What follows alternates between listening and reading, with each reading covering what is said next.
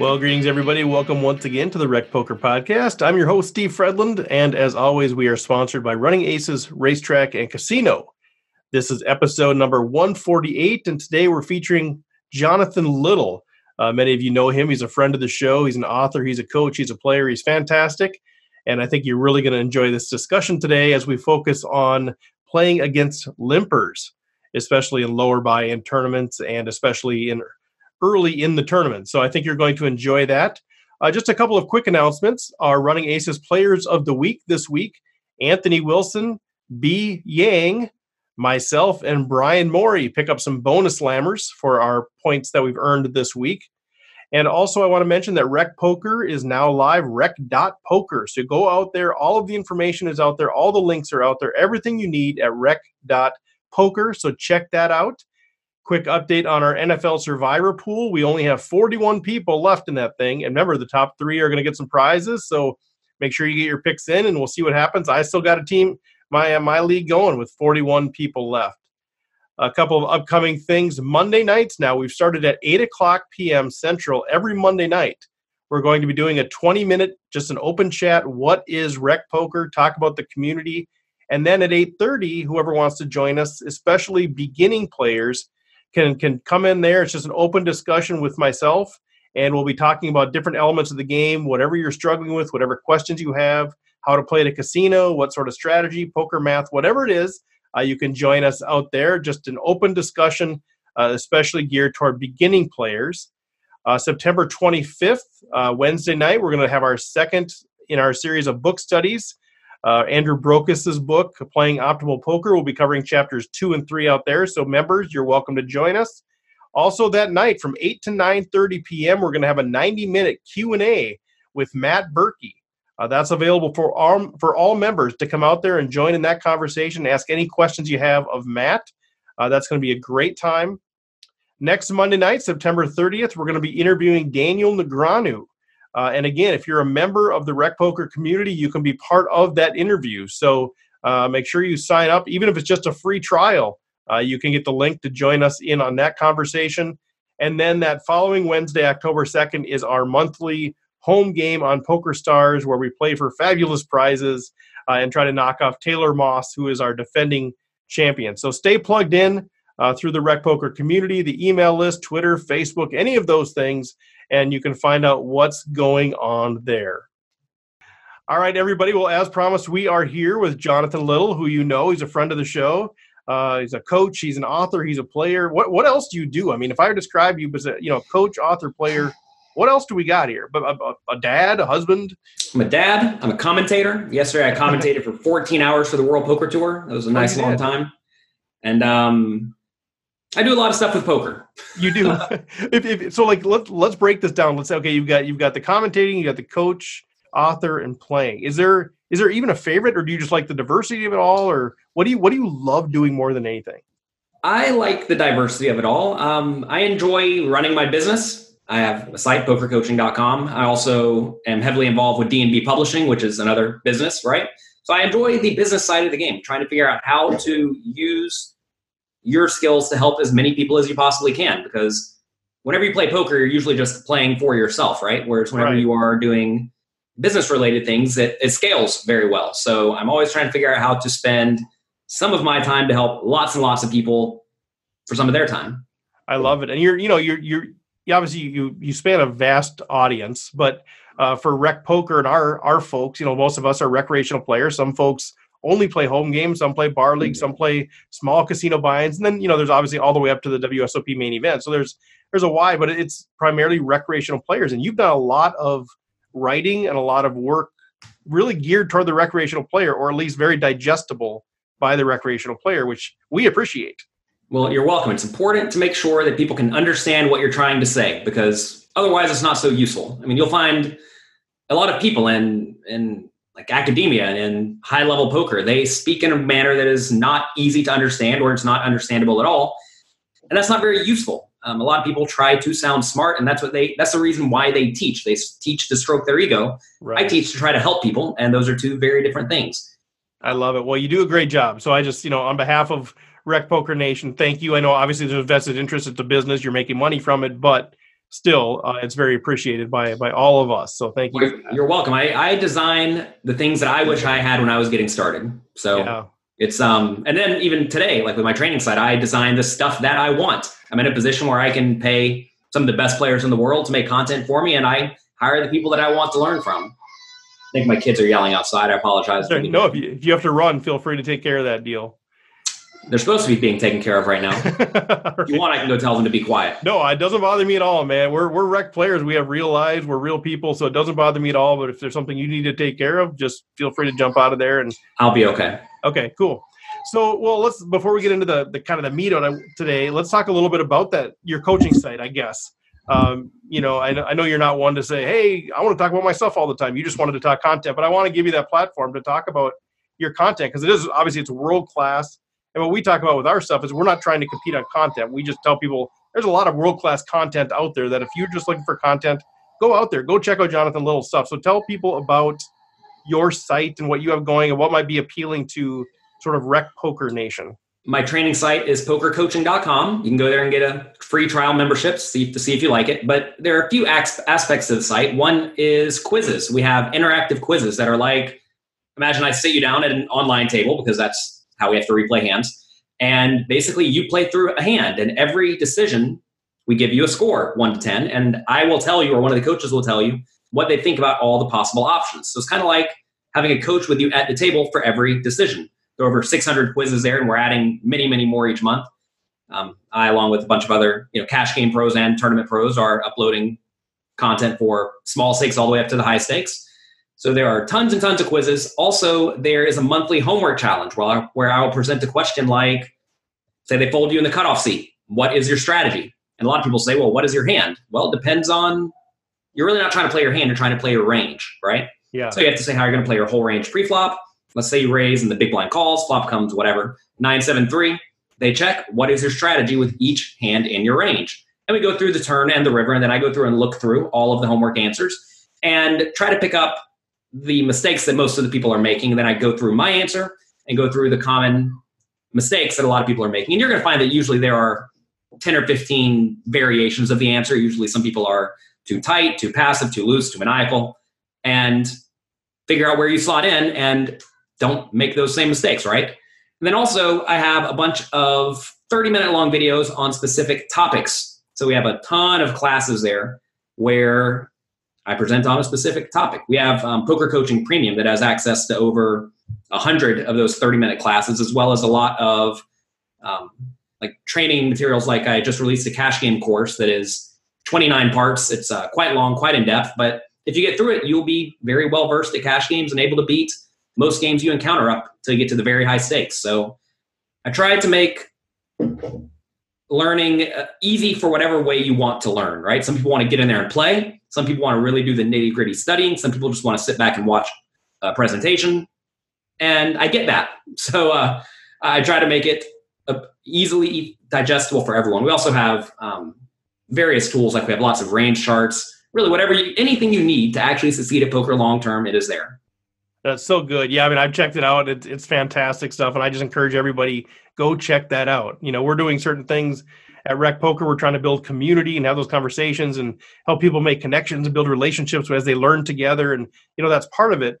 But from a pure content perspective, what you're doing out there for the prices that you're charging is really an unbelievable bargain. So people go check that out. I design most stuff to be free. Yeah, and a lot of it is free. Yeah, there can't be a better price than free, and you can get my audiobooks at jonathanlittlepoker.com/free if you never sign up for Audible. And I have my weekly podcast. I have my morning show where I answer whatever questions you have. So I try to do so much stuff free to the point that if you ever want to really take your game to the next level, I'm going to be the person you think of, and I have all of that there as well. Love it. Great stuff. Well, let's chat a little bit. We have Andrew on the line too. So Andrew, feel free to jump in. But one of the things what we've been doing, Jonathan, is we've been, I guess, defining a topic or two of the month. So a lot of the stuff that we're doing, a lot of the conversations we're having, the book studies, all of these things have sort of a tie into a certain topic. And this month we've been focusing on a couple of different topics. One is playing those small suited aces out of the blinds. And another one is around playing against limpers, because this is the one thing, as I survey our Rec Poker Nation, a lot of things that come up all the time is people get so frustrated or they get confused on how do I play, especially early in tournaments, especially these, $50 to $150 tournaments at the local casino where everybody's limping. It's just a limp fest. And, people get torn between, should I just join in on that and just hope to hit big because I know I'll get paid off? Should I be raising to 15x to try to punish these limpers when I pocket jacks? Or, just these general concepts, but then obviously we get into some of the specific situations. But that's where I'd love to kind of pick your brain on some of that. I know you've actually written about some of this too, but just what should be our perspective when we're entering into these, these tournaments and we're at a table and immediately we recognize everybody just, wants to see every hand and they don't want to pay very much for it. Yeah, you should always ask, what are people doing incorrectly? So it sounds like these players, we are presuming, are playing too many hands pre-flop, right?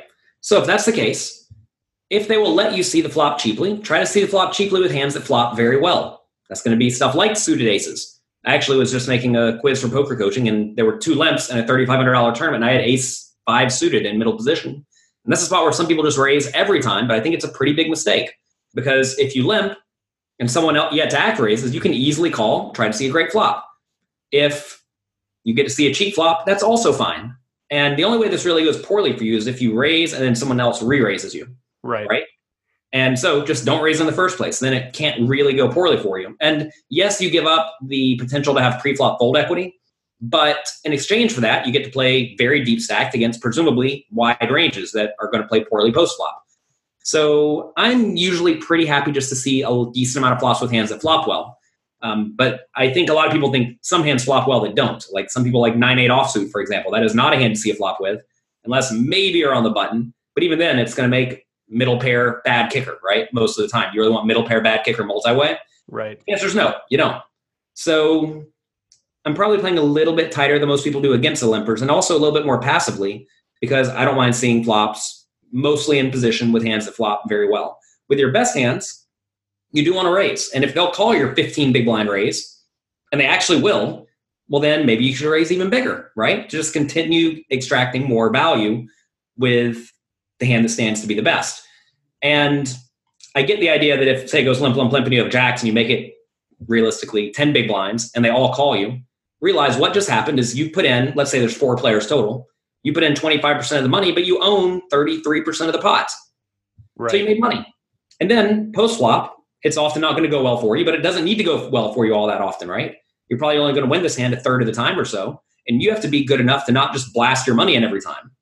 What happens to a lot of people is it comes 9-8-3 and they get checked to, which is fine.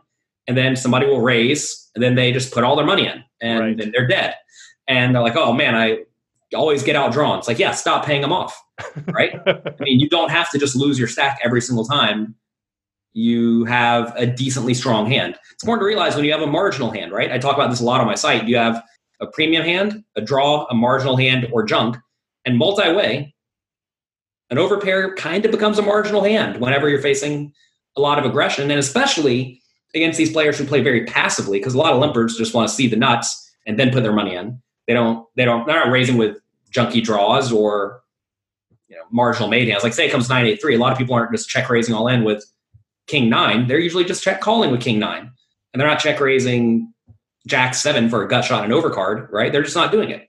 So when they're raising, they usually do have a set or 2 pair, and well, you're dead against a set or 2 pair. So you should be folding. So you have to learn to play well after the flop. And most people just want to complain about getting it in slightly ahead pre-flop and then losing. Right, yeah. And then talking about the donkey who called him with 9-8.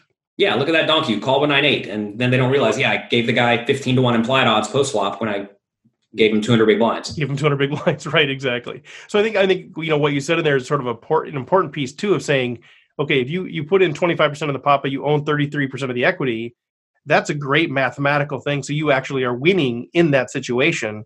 Mm-hmm. But I think for people to realize 33% equity is still 1 out of 3. Like you're still supposed to win, supposed to lose that hand 2 out of 3 times when it's 4-handed. If those numbers are correct. And I think that's what people kind of lose sight of is they get so married to this. I put the money in with the best hand. I should win. 70% of the time. People have an unrealistic expectation of hand equities, I think. And you're using the word should. Right, exactly. Entitlement. As if I am entitled to this. Yes. Like this should happen. But there's variance. We're playing a game where there's a lot of variance, and you have to accept that, right? And I mean, when you're only going to win 33% of the time 4 ways, you're going to go like 12 times in a row sometimes and lose all of them. Right. And that's just normal. Get used to it. You have to accept that you are going to have downswings and upswings. And the thing is, they never remember whenever they just continuation bet the flop and everybody folds, right? Right. Like, oh yeah, that was supposed to happen. Well, that's human nature. That's the psychology. You've got the good things are like Teflon. They fly off right away, and the bad things are like Velcro. They stick. And I think that's no more apparent than in the poker world. You're right. And people just have to get over the idea that they think that something is supposed to happen. I mean, when you play a poker tournament, you're supposed to lose, right? Right. And yes, a lot of people don't think they're supposed to win. It's the exact opposite of what they think is supposed to happen. Right. And then every once in a while you get lucky and you run hot. And in cash games, yeah, in theory, if you're playing better, you're going to win more often than you don't. When I used to play a ton of cash games, I would win about half of my sessions. But my winning sessions were usually about twice the size of my losing sessions, which is fine. So half of the days, I would go home with less money than I started with. And that's just fine with me. And like, you have to ask, why do I care about having winning sessions or always being at the top of my graph? And it just doesn't matter. It's all irrelevant. As long as you are playing well and extracting value over and over and over again. Do you think that that most people in your circles or that keep track of their results in a detailed enough level to actually know if they're a winning or losing player? And I know the law of large numbers says we're never going to actually know because we never play enough to actually know what our true expected value is. At least those of us who only play live. But that's one of the things that I run into all the time with people that are trying to give me numbers on their results and how they get beat here and they get beat here, and nobody ever tracks anything. What's your? Everyone I know tracks the results. Yeah. If you're not tracking your results, you're probably not playing very well. Because that's where I'd love for you to speak to that, because I speak on blue in the face, and every time somebody comes up and tells me their results, and I ask them any sort of what's your in the money percentage, what's your ROI, any of these things, nobody actually knows it. They're guessing, and so I say it all. I talk about it all the time. I don't know how you track progress. I don't know how you track results. I don't know how you ever get investors or whatever if you don't actually have something on paper. And I don't know what other message to give to people. So maybe you can help people understand the value in actually keeping track of their results, especially tournament players. Well, especially for tournament players, if you live in a place where they tax you, you sure better have correct amounts to write off whenever you win. Because imagine you win a tournament for $50,000 one day. You'd like to be able to write off all those losses, right? Right. And if you don't have results for that, you can't do that. So just from a pure monetary perspective, you should have an idea of if you're winning or losing. But also, especially if you're playing poker recreationally, like my dad plays recreationally, he keeps track of all of his wins and losses. He has an Excel sheet on his computer. It's nothing fancy. Yep. Every day he just goes home, writes down the buy-in, writes down the cash. Nothing fancy. And then at the end of the year, you know how much you bought in, your return on investment, and that's not even hard to do. That's easy. That takes literally 10 seconds at the end of the day. You don't have to play with anything on your smartphone or anything. It's about as low tech as you can have it. And you must do that. If you are not doing that, you don't know if you are winning or losing. And, there is a ton of variance, especially in live tournaments, just because you don't get to put in a big sample. But as you play more and more events, you get closer and closer to what your actual win rate is. And it's also important to realize in live tournaments that your win rate varies a lot based on the particular event. Like very often in a side event, your return on investment is going to be smaller than in a main event.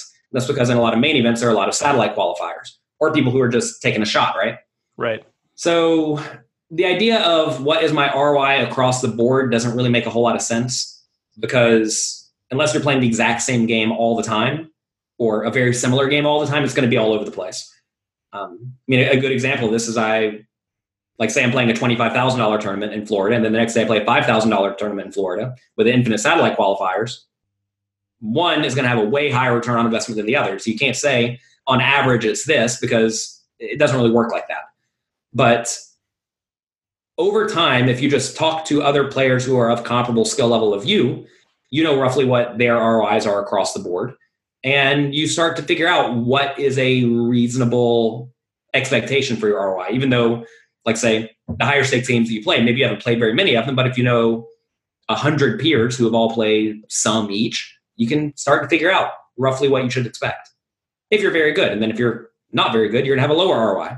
Well, right, and I think that's what I've always struggled with is, well, is this good? Is this good? Where does this fit? I'm a mathematician, so I can kind of figure out, well, if it's a standard normal distribution, here's where people would lie, and you're in this percentile, whatever. But you still don't really know, and that's where I've even offered for people say, hey, you just send me your result every day. I'll track it for you.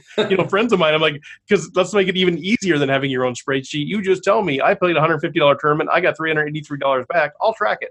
But people don't want to do it, and I know. I've tried to actually institute something where I do more of this for more players, for more recreational players, as part of a kind of a casino bonus sort of thing, or kind of a value added program for people.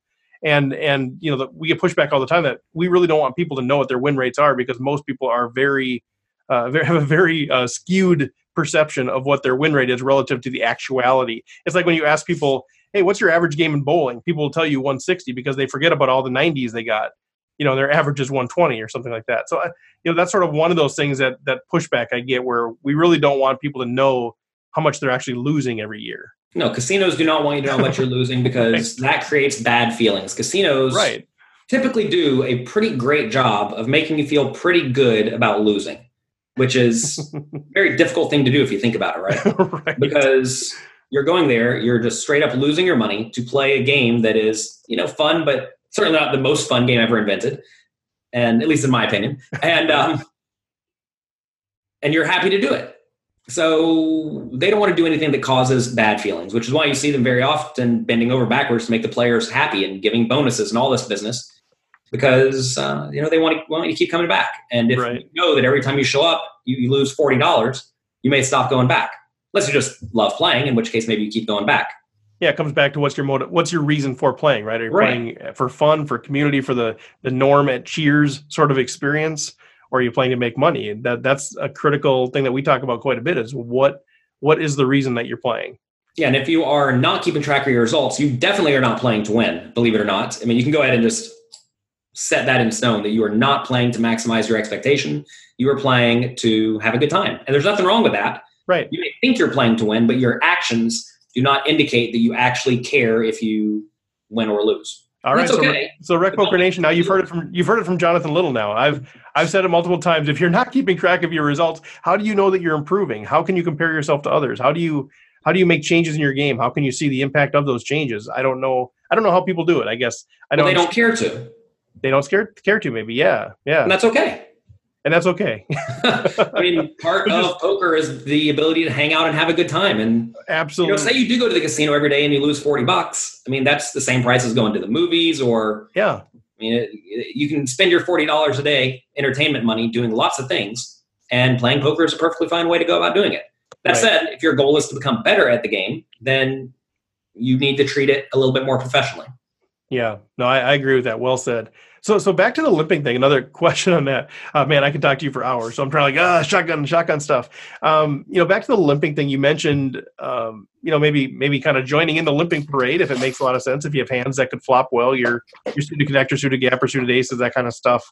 Do you ever get to the point where you actually are open limping in those situations, or is it still sort of your rule to not open limp? I don't do much open limping. I mean, there are times where you should consider it. Usually it's when you're a medium stack, very deep in a tournament, like 40-ish big blinds. Basically, whenever you don't want to raise and get re-raised. Right. But if you're structuring your initial opening range well, you don't really care if you get re-raised all that often, because your range isn't full of garbage.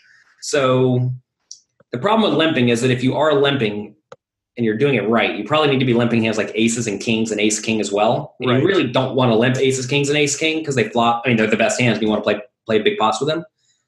And you also need to develop like a limp re-raising strategy with bluffs, which is kind of nasty in tournaments, because then you're just playing big pots, bigger pots than you would like. So what a lot of people do is they just limp with their medium strength hands and try to see a flop. And I suppose that's fine if your opponents are just really oblivious to what's going on and they're not going to do anything about it. But even in small stakes games, I think you're going to find there's someone who likes raising limpers at most tables. And if you limp the 9-7 suited and someone makes it 10 big blinds, that's not a good result. You'd much rather raise to 2, have him re-raise you to 6 or 7, and then go from there. Or raise to 2 and just have people be afraid of the fact that you raise and then just all call you, right? I think you're going to find that when you limp, you get raised very frequently. And in general, the one thing people can really do to crush your equity is to raise you frequently.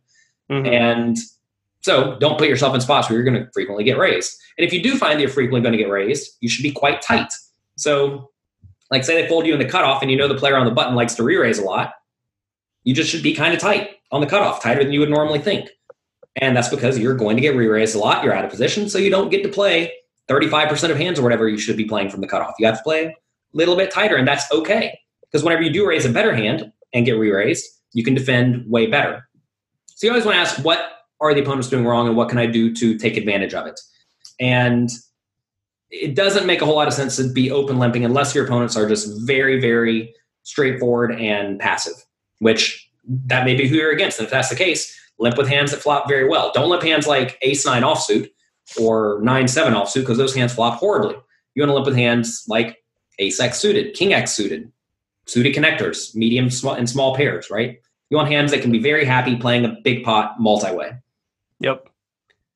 Okay, and so when we talk about, kind of raising over people again, kind of going back to that too, where, there's a few limpers and we have a big hand, say you have pocket queens or something like that.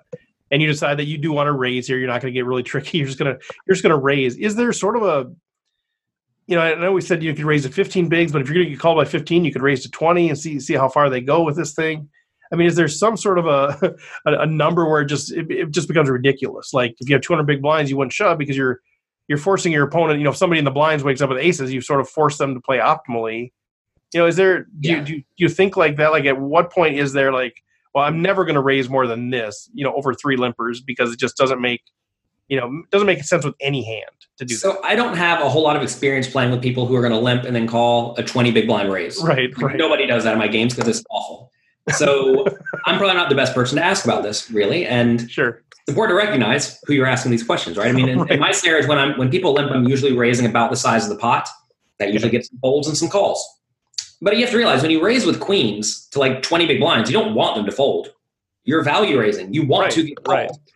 So if you find that it goes limp, you make it 15 big blinds, they always fold. That's not a success. Right. That's actually a failure because they could have put in 10 big blinds out of position with some junk that's drawing pretty thin. So the goal is not to get them to fold most of the time. I mean, I wrote about this in one of my books. What's it called? Strategies for Beating Small Stakes Poker Cash Games, about how I went and I played at Borgata 1-2 for a while. And there are many spots come up where it'd be like limp. I'd have a hand that's not quite good enough to limp with from the small blind. Usually like Queen X offsuit or Jack X offsuit, maybe King X, like King 2 offsuit.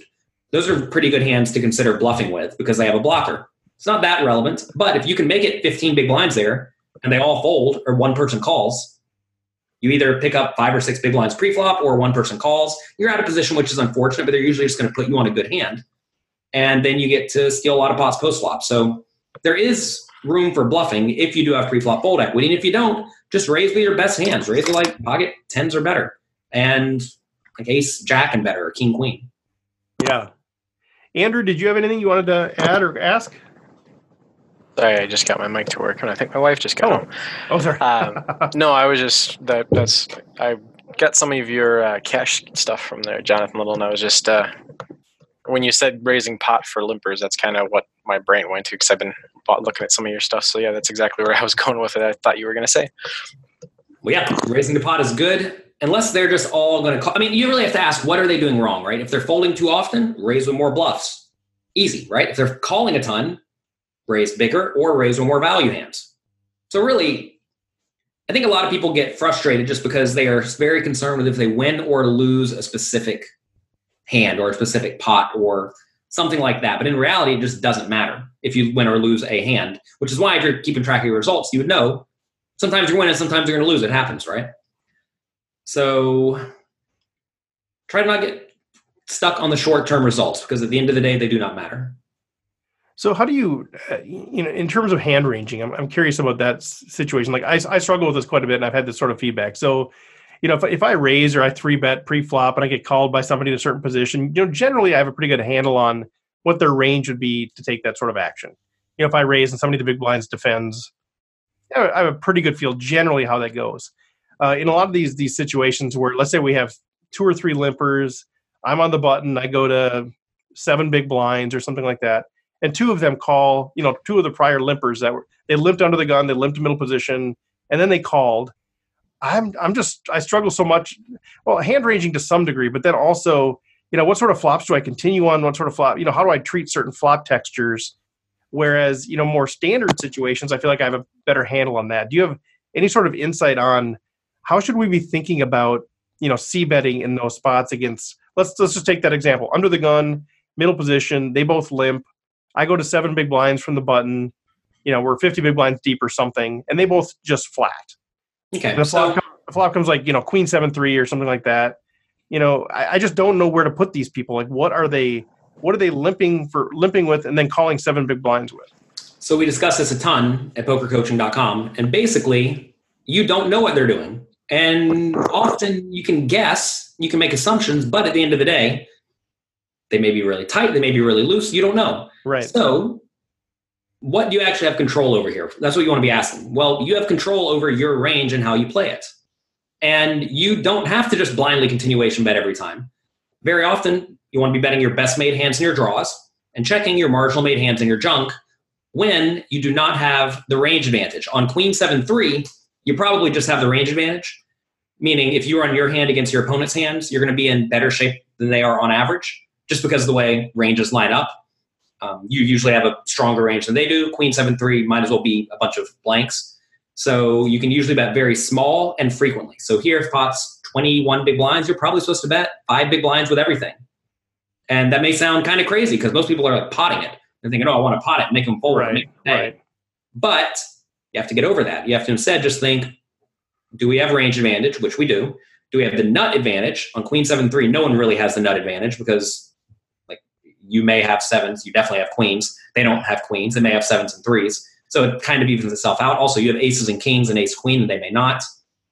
But again, you don't really know, right? So you always want to try to figure out how to play your range. And very often it doesn't depend all that much on your opponent's ranges in most scenarios. Usually the way their range lines up with the board will determine how big you bet. Like say it was queen jack 10 instead. That's a spot where you should still be betting pretty frequently because you have all the big sets. You have straights, 2 pairs, etc. And they're going to have a lot of hands that connect with this board too, like top pair, and that they're not going to fold. So there you want to be just betting big across the board. So this is a very, very big topic that you decided to go into. Yeah. Well, but essentially you want to ask, do I have a premium made hand, a draw, a marginal made hand, or junk? And then do I want to be betting frequently or infrequently? Right. Yeah. It's a huge board section. Yeah, it's a huge topic, obviously, the whole continuation betting, and I think we've touched on that before. But what I'm trying to get at is there any sort of different paradigm or different perspective that we should be operating under when it comes to C betting, when it comes to post-flop play, when it's not sort of your typical I raise, I get called by the big blind, or somebody bets, I 3-bet, they call, sort of those are sort of more typical situations. And now you've got a situation where people are limp calling 7 big blinds. I'm just wondering, is there any sort of a fundamental difference in how we should be approaching either bet sizing or frequency of betting, or is it still sort of the same kind of foundational elements that you would have in those other situations? It's the same foundational elements. I mean, really, you just have to realize that you have to be aggressive less often as more and more people see the flop, because you should not be winning the pot as often, right? Say it comes queen 7-3 and there's 8 people in the pot. Even if you have a range advantage, you probably don't want to be betting all that often, just because someone's going to have something at that point, right? But 3 ways, that scenario is pretty much like 2 ways. So the situation you laid out on a very dry board, you're in position. I mean, this is like the best spot you can be in, right? In a pot where it goes limp, you raise, and they both call. As it's more coordinated, you want to be doing more checking. So all of these basic, the concepts that apply heads up still apply multi-way. And when it comes to putting people on ranges, you're just going to have a difficult time doing that in general because you don't know what they're doing. I mean, unless you just played with them a ton. I mean, usually they're going to have suited connected stuff, suited aces, big cards. Like, who knows? They might be in there with a 9-8 offsuit or something. I don't know. Right. So that's why you need to structure your range well first, because that's what you have under your control. Yeah, and that's kind of my point that's underlying all of it is I feel like in general we're getting a better handle as a community of learners on, what sort of hand range do we put opponents on in some of those more typical situations. But in a situation like this where I feel like I have no idea, like I've seen people limp just call with kings and aces. I've seen people limp call with, ace queen. I've seen people limp call with, 7 deuce. I mean, I just don't know. So when in those situations where I feel like I have no idea what their range is, that's I think where I struggle a little bit more. Like I don't even know like what part of the range I'm attacking. I guess. Well, the thing is, none of that matters. Their range does not matter if your range is structured to be fundamentally sound. It just doesn't matter what they do. Because imagine they do only limp and then call a raise with aces. Let's just pretend. Yeah. Okay. If they're limp folding everything else, well, then they're folding way too often to your raise, right? So you're just printing money pre-flop by them folding too often to the raise. If they limp call with 7-2, they probably also limp call 7-3 and 7-4 and 7-5 and 8-4 and 9-4, and they have so much garbage to where they're just going to have to fold way too often post-flop or stick around with 9 high. Either one. That's fine for you too. So whatever they're doing wrong, it doesn't matter if your range is being played in a fundamentally sound manner. So I know it's kind of uncomfortable to not necessarily be so concerned with what the opponent's doing because we're always taught play the player, you know? Right. But that doesn't work so well when you don't know what the players are doing wrong. And essentially what you're telling me is you don't know what they're doing wrong. Okay, fine.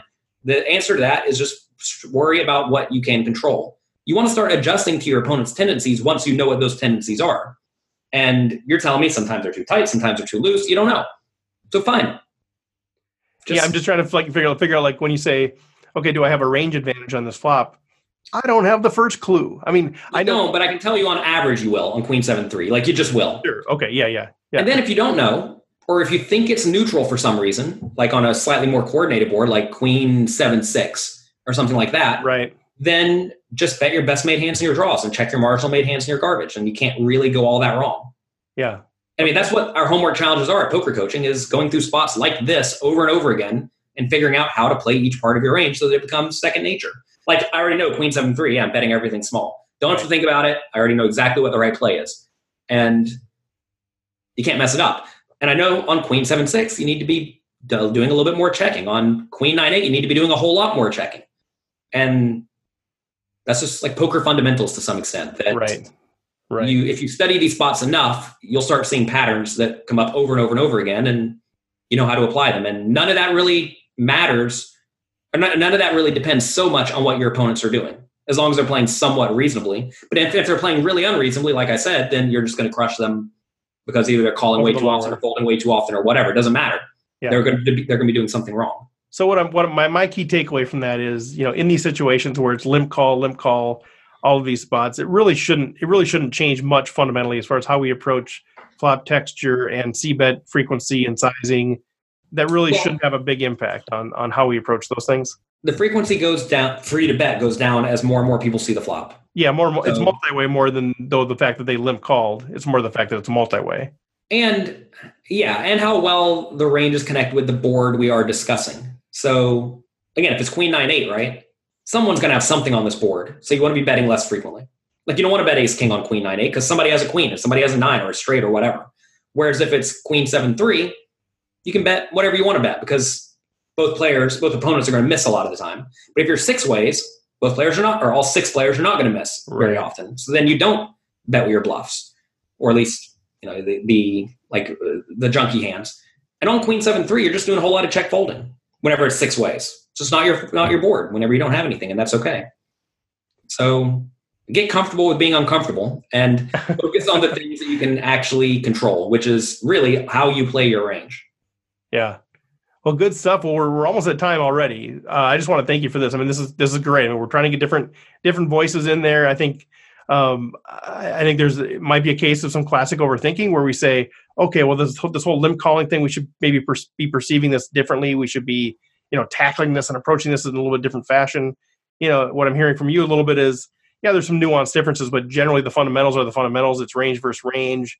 If you don't know what they're doing, don't worry about it too much because they're going to lose over the long run doing that sort of thing. If you're playing fundamentally sound. If we're playing fundamentally sound, right. So if I'm not one of those your game. Right. Well, we got all kinds of issues with my game. So yeah, Steve, you got to make sure you're playing fundamentally sound. Thank you, Andrew. Appreciate that. I'll work on that. That'll be the next step is playing fundamentally sound. But anything else, Jonathan, as far as, anything come to mind as far as just even this topic in general that we haven't really touched on is, as you're facing multiple limpers, in these smaller buy-in tournaments? I mean, I just don't mind seeing cheap flops and then recognizing that I don't have to win often at all. I mean, I have coaches on my training side who raise the limpers a ton because in their experience, limpers just fold every time. You're telling me they don't, which is why I'm saying if they don't fold in your games to raises, then, well, just raise with the best hands, right? I think in general, you can probably raise with roughly your regular pre-flop raising range against limpers, maybe a little bit tighter. So like say there's 3 limpers and you're in the cutoff seat, raise with maybe 25% of hands or something like that. And that's just going to be the best 25% of hands or 20% of hands, something like that. Just reasonably good hands, right? Mm-hmm. And maybe you limp with the marginal stuff like 9-7 suited type hands and pocket 3s, just trying to flop sets, stuff that's borderline. Okay. You need to do whatever makes the most sense. Figure out what your opponents respond poorly against. Right.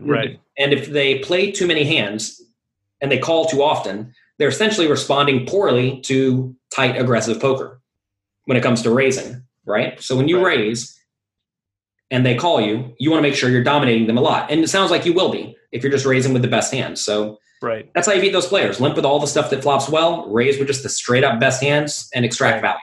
That's good. Yeah. And you said, just do whatever makes most sense. That's what we're trying to figure out. That's why we're picking the brains of the Jonathan Littles of the world. Most of us are recreational players. We're playing, once a week, once a month. And so sometimes it's hard to just hear, well, just do what makes sense. That's where we got to probe a little bit. And I know you've answered this question a million times and it's on your training site, but I think that's, for us, we're trying to say, well, what makes sense? That's what we're actually trying to get at is right. That. So I think some of those takeaways of, don't be afraid to see cheap flops. I think that's a big one because, sometimes you just keep hearing punish the limpers, punish the limpers, punish the limpers.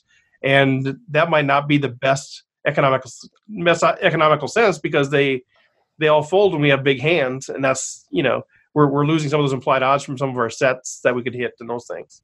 Yeah. I mean, in all aspects of life, pretty much you want to ask, what am I trying to accomplish? Right. And always ask yourself that. And when people limp and you have ace jack offsuit, what am I trying to accomplish? You may find that if you raise and get 6 callers, you're not actually profiting in terms of equity all that much. And if you know you're going to get 6 callers every time, maybe you're just supposed to limp.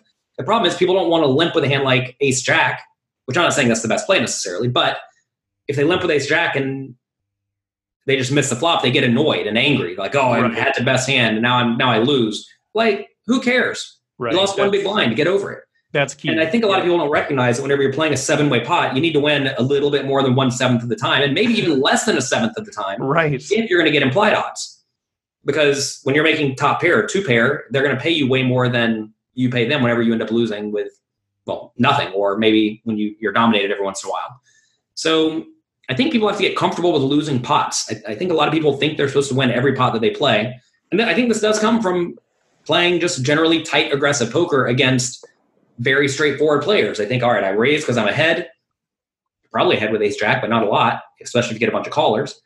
And then they feel obligated to win the hand or try to win the hand. And then they make top pair, they just run a big bluff and they're making nonsensical plays. And you always want to ask, is what I'm doing logical?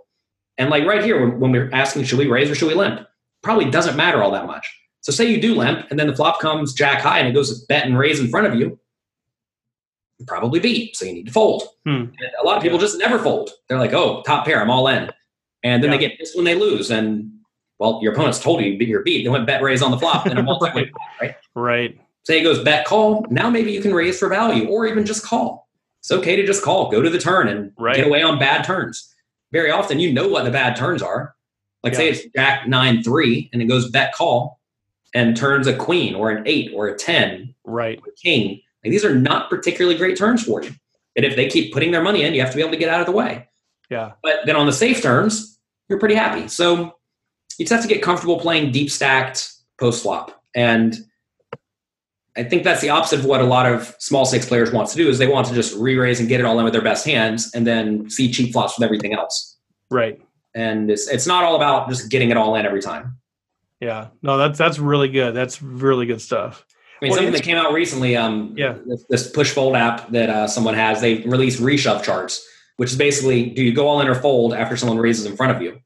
And following a chart like that will light all of your money on fire. Like, you will have an almost impossible time winning at poker if you take away your option to call. Because it's not all in or fold. It's all in, call, or re-raise small. You have a bunch of options, right? And there's this idea that when you get medium stacked or shallow stacked, you just have to be all in with whatever hand you're going to play. And it's just not true.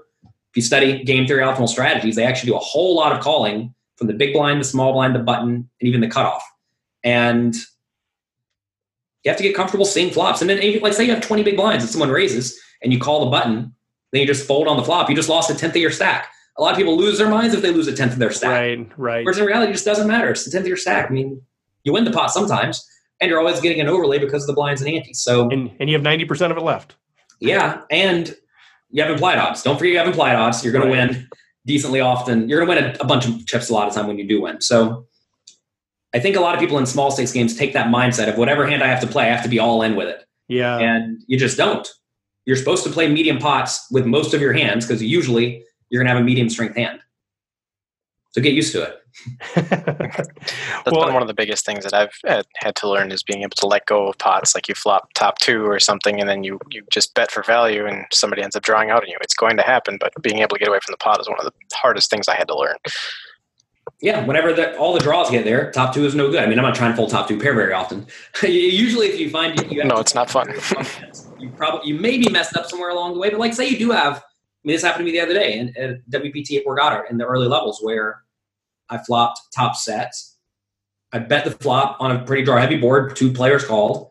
I bet the turn pretty big. Board would still draw heavy, but they all missed. Then on the river, one of the draws came in.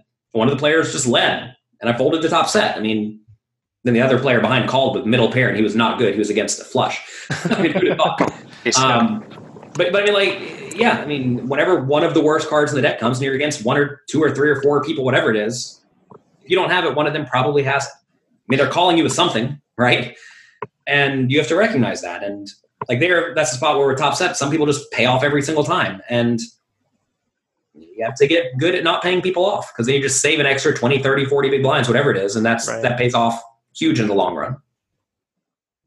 Absolutely. Well, I want to honor your time. We're at time here, but any kind of final words on this, or what you want to make sure that people are aware of? We talked about some of this up front. But what do you want people to know about what you're working on now and what they should be paying attention to out of Rec Poker Nation? Go to pokercoaching.com, sign up for a free trial, go through the quizzes and homework and classes that we have for the free members. And if you want more, sign up for a full membership, go through all of that. It'll take you forever. There's basically infinite content there. And if what I'm saying today was somewhat foreign to you, it'll make a whole lot more sense once you go through even just 2 or 3 of the challenges that I have there where you have to make your own range and say how you would play various scenarios, because it really is just all about how do I play my range and how does it line up with my opponent's perceived range. And once you know that, I mean, life's kind of easy. And even if you don't know what your opponent's doing, that's the great thing about structuring your range well, because if you do that, you can't go too wrong. All right. Well, good stuff. Well, thank you, Jonathan. I appreciate your investment in the past and with this as well with Rec Poker. You've been a good source of information for us. You always bring up these things that we got to think about. We got to noodle. We got to improve our game. And we really appreciate hearing from one of the great minds in the game and one of the great ambassadors of the game. So thank you for that. And best of luck with all of the poker coaching, the authorship, the playing, everything you got going on, the running the business. Thank you very much. Thanks for having me, and keep up the great work. Thanks, Jonathan. All right. Thank you. All right. Well, that will do it for this edition of the Rec Poker Podcast. Thanks to Jonathan Little. Thanks to Rick Day for joining us online. Thanks to Andrew Feist for joining us as one of the panelists. Always good to talk to Jonathan. He's very, very sure of how he thinks about these things. And I think so much of it for him is second nature. It's always sort of this, I feel like it's sort of this exercise in trying to pull out of him what are those second nature things that we need to know. So I appreciate his time. Obviously, he has a ton of stuff going on out of poker coaching. Go check that out. As I mentioned at the beginning, as far as content goes, he's phenomenal. What we're trying to do is provide good content that we actually create together and that we share together and that we kind of build this community and celebrate and encourage each other. So we have great content, but really we're trying to focus on building the community. I really recommend if you really have the time and the ability to dig into some content, Jonathan Little's stuff is some of that you should be looking into there. And that's part of why I like to bring him on. I like to see different people and how they do things. And that way, who you resonate with and who you maybe want to go deeper with in some of the study of poker and how you spend your time and your money learning the game even further. So with that, just a couple of announcements, a little bit more in detail here at the end. The rec.poker site is live now. That's our go-to place So you can tell everybody, go to rec.poker. We got all the information out there, including how you can become a member and get access to all the content, get access to being on these interviews that we have on the podcast, having discussions. We're in the process right now of figuring out how to do some meetups, all kinds of stuff in the works. But rec.poker is sort of the home source for that. And then if you get on our newsletter, that's a great way to stay plugged in as well. I mentioned the NFL Survivor Pool, which Jake Mason is coordinating. We're down to 41 people left. So we pick a team every week, and if they survive, we move on to the next week. So we have 41 folks left in our NFL Survivor Pool. Hopefully, I can keep picking the team that plays the Dolphins. No offense if you're from Miami, but that'll probably be how that goes for a while. Upcoming stuff. I'm not sure when I'm going to have this edited and out. It's about 5 o'clock p.m. Central Time right now on Monday the 23rd.